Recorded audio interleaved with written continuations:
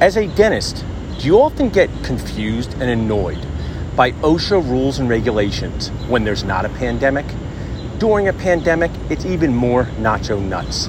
As a dental practice owner myself, OSHA training is a big part of what we do. Nobody loves doing it, but it's necessary to enhance your protocols and keep your patients, your team, and you safe. Now, with the coronavirus, there have been modifications to what we do in our dental offices.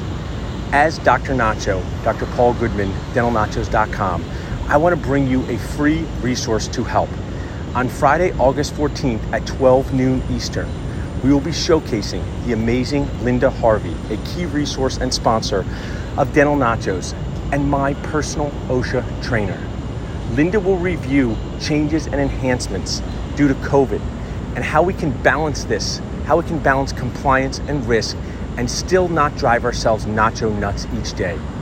To register for this free webinar that comes with CE, just text OSHA to 215-543-6454.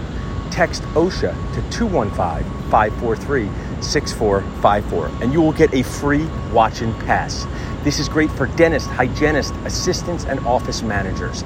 And if you cannot watch live, no worries. Just text OSHA to 215-543-6454 because everyone that registers will get a free copy of the recording sent to them after the show.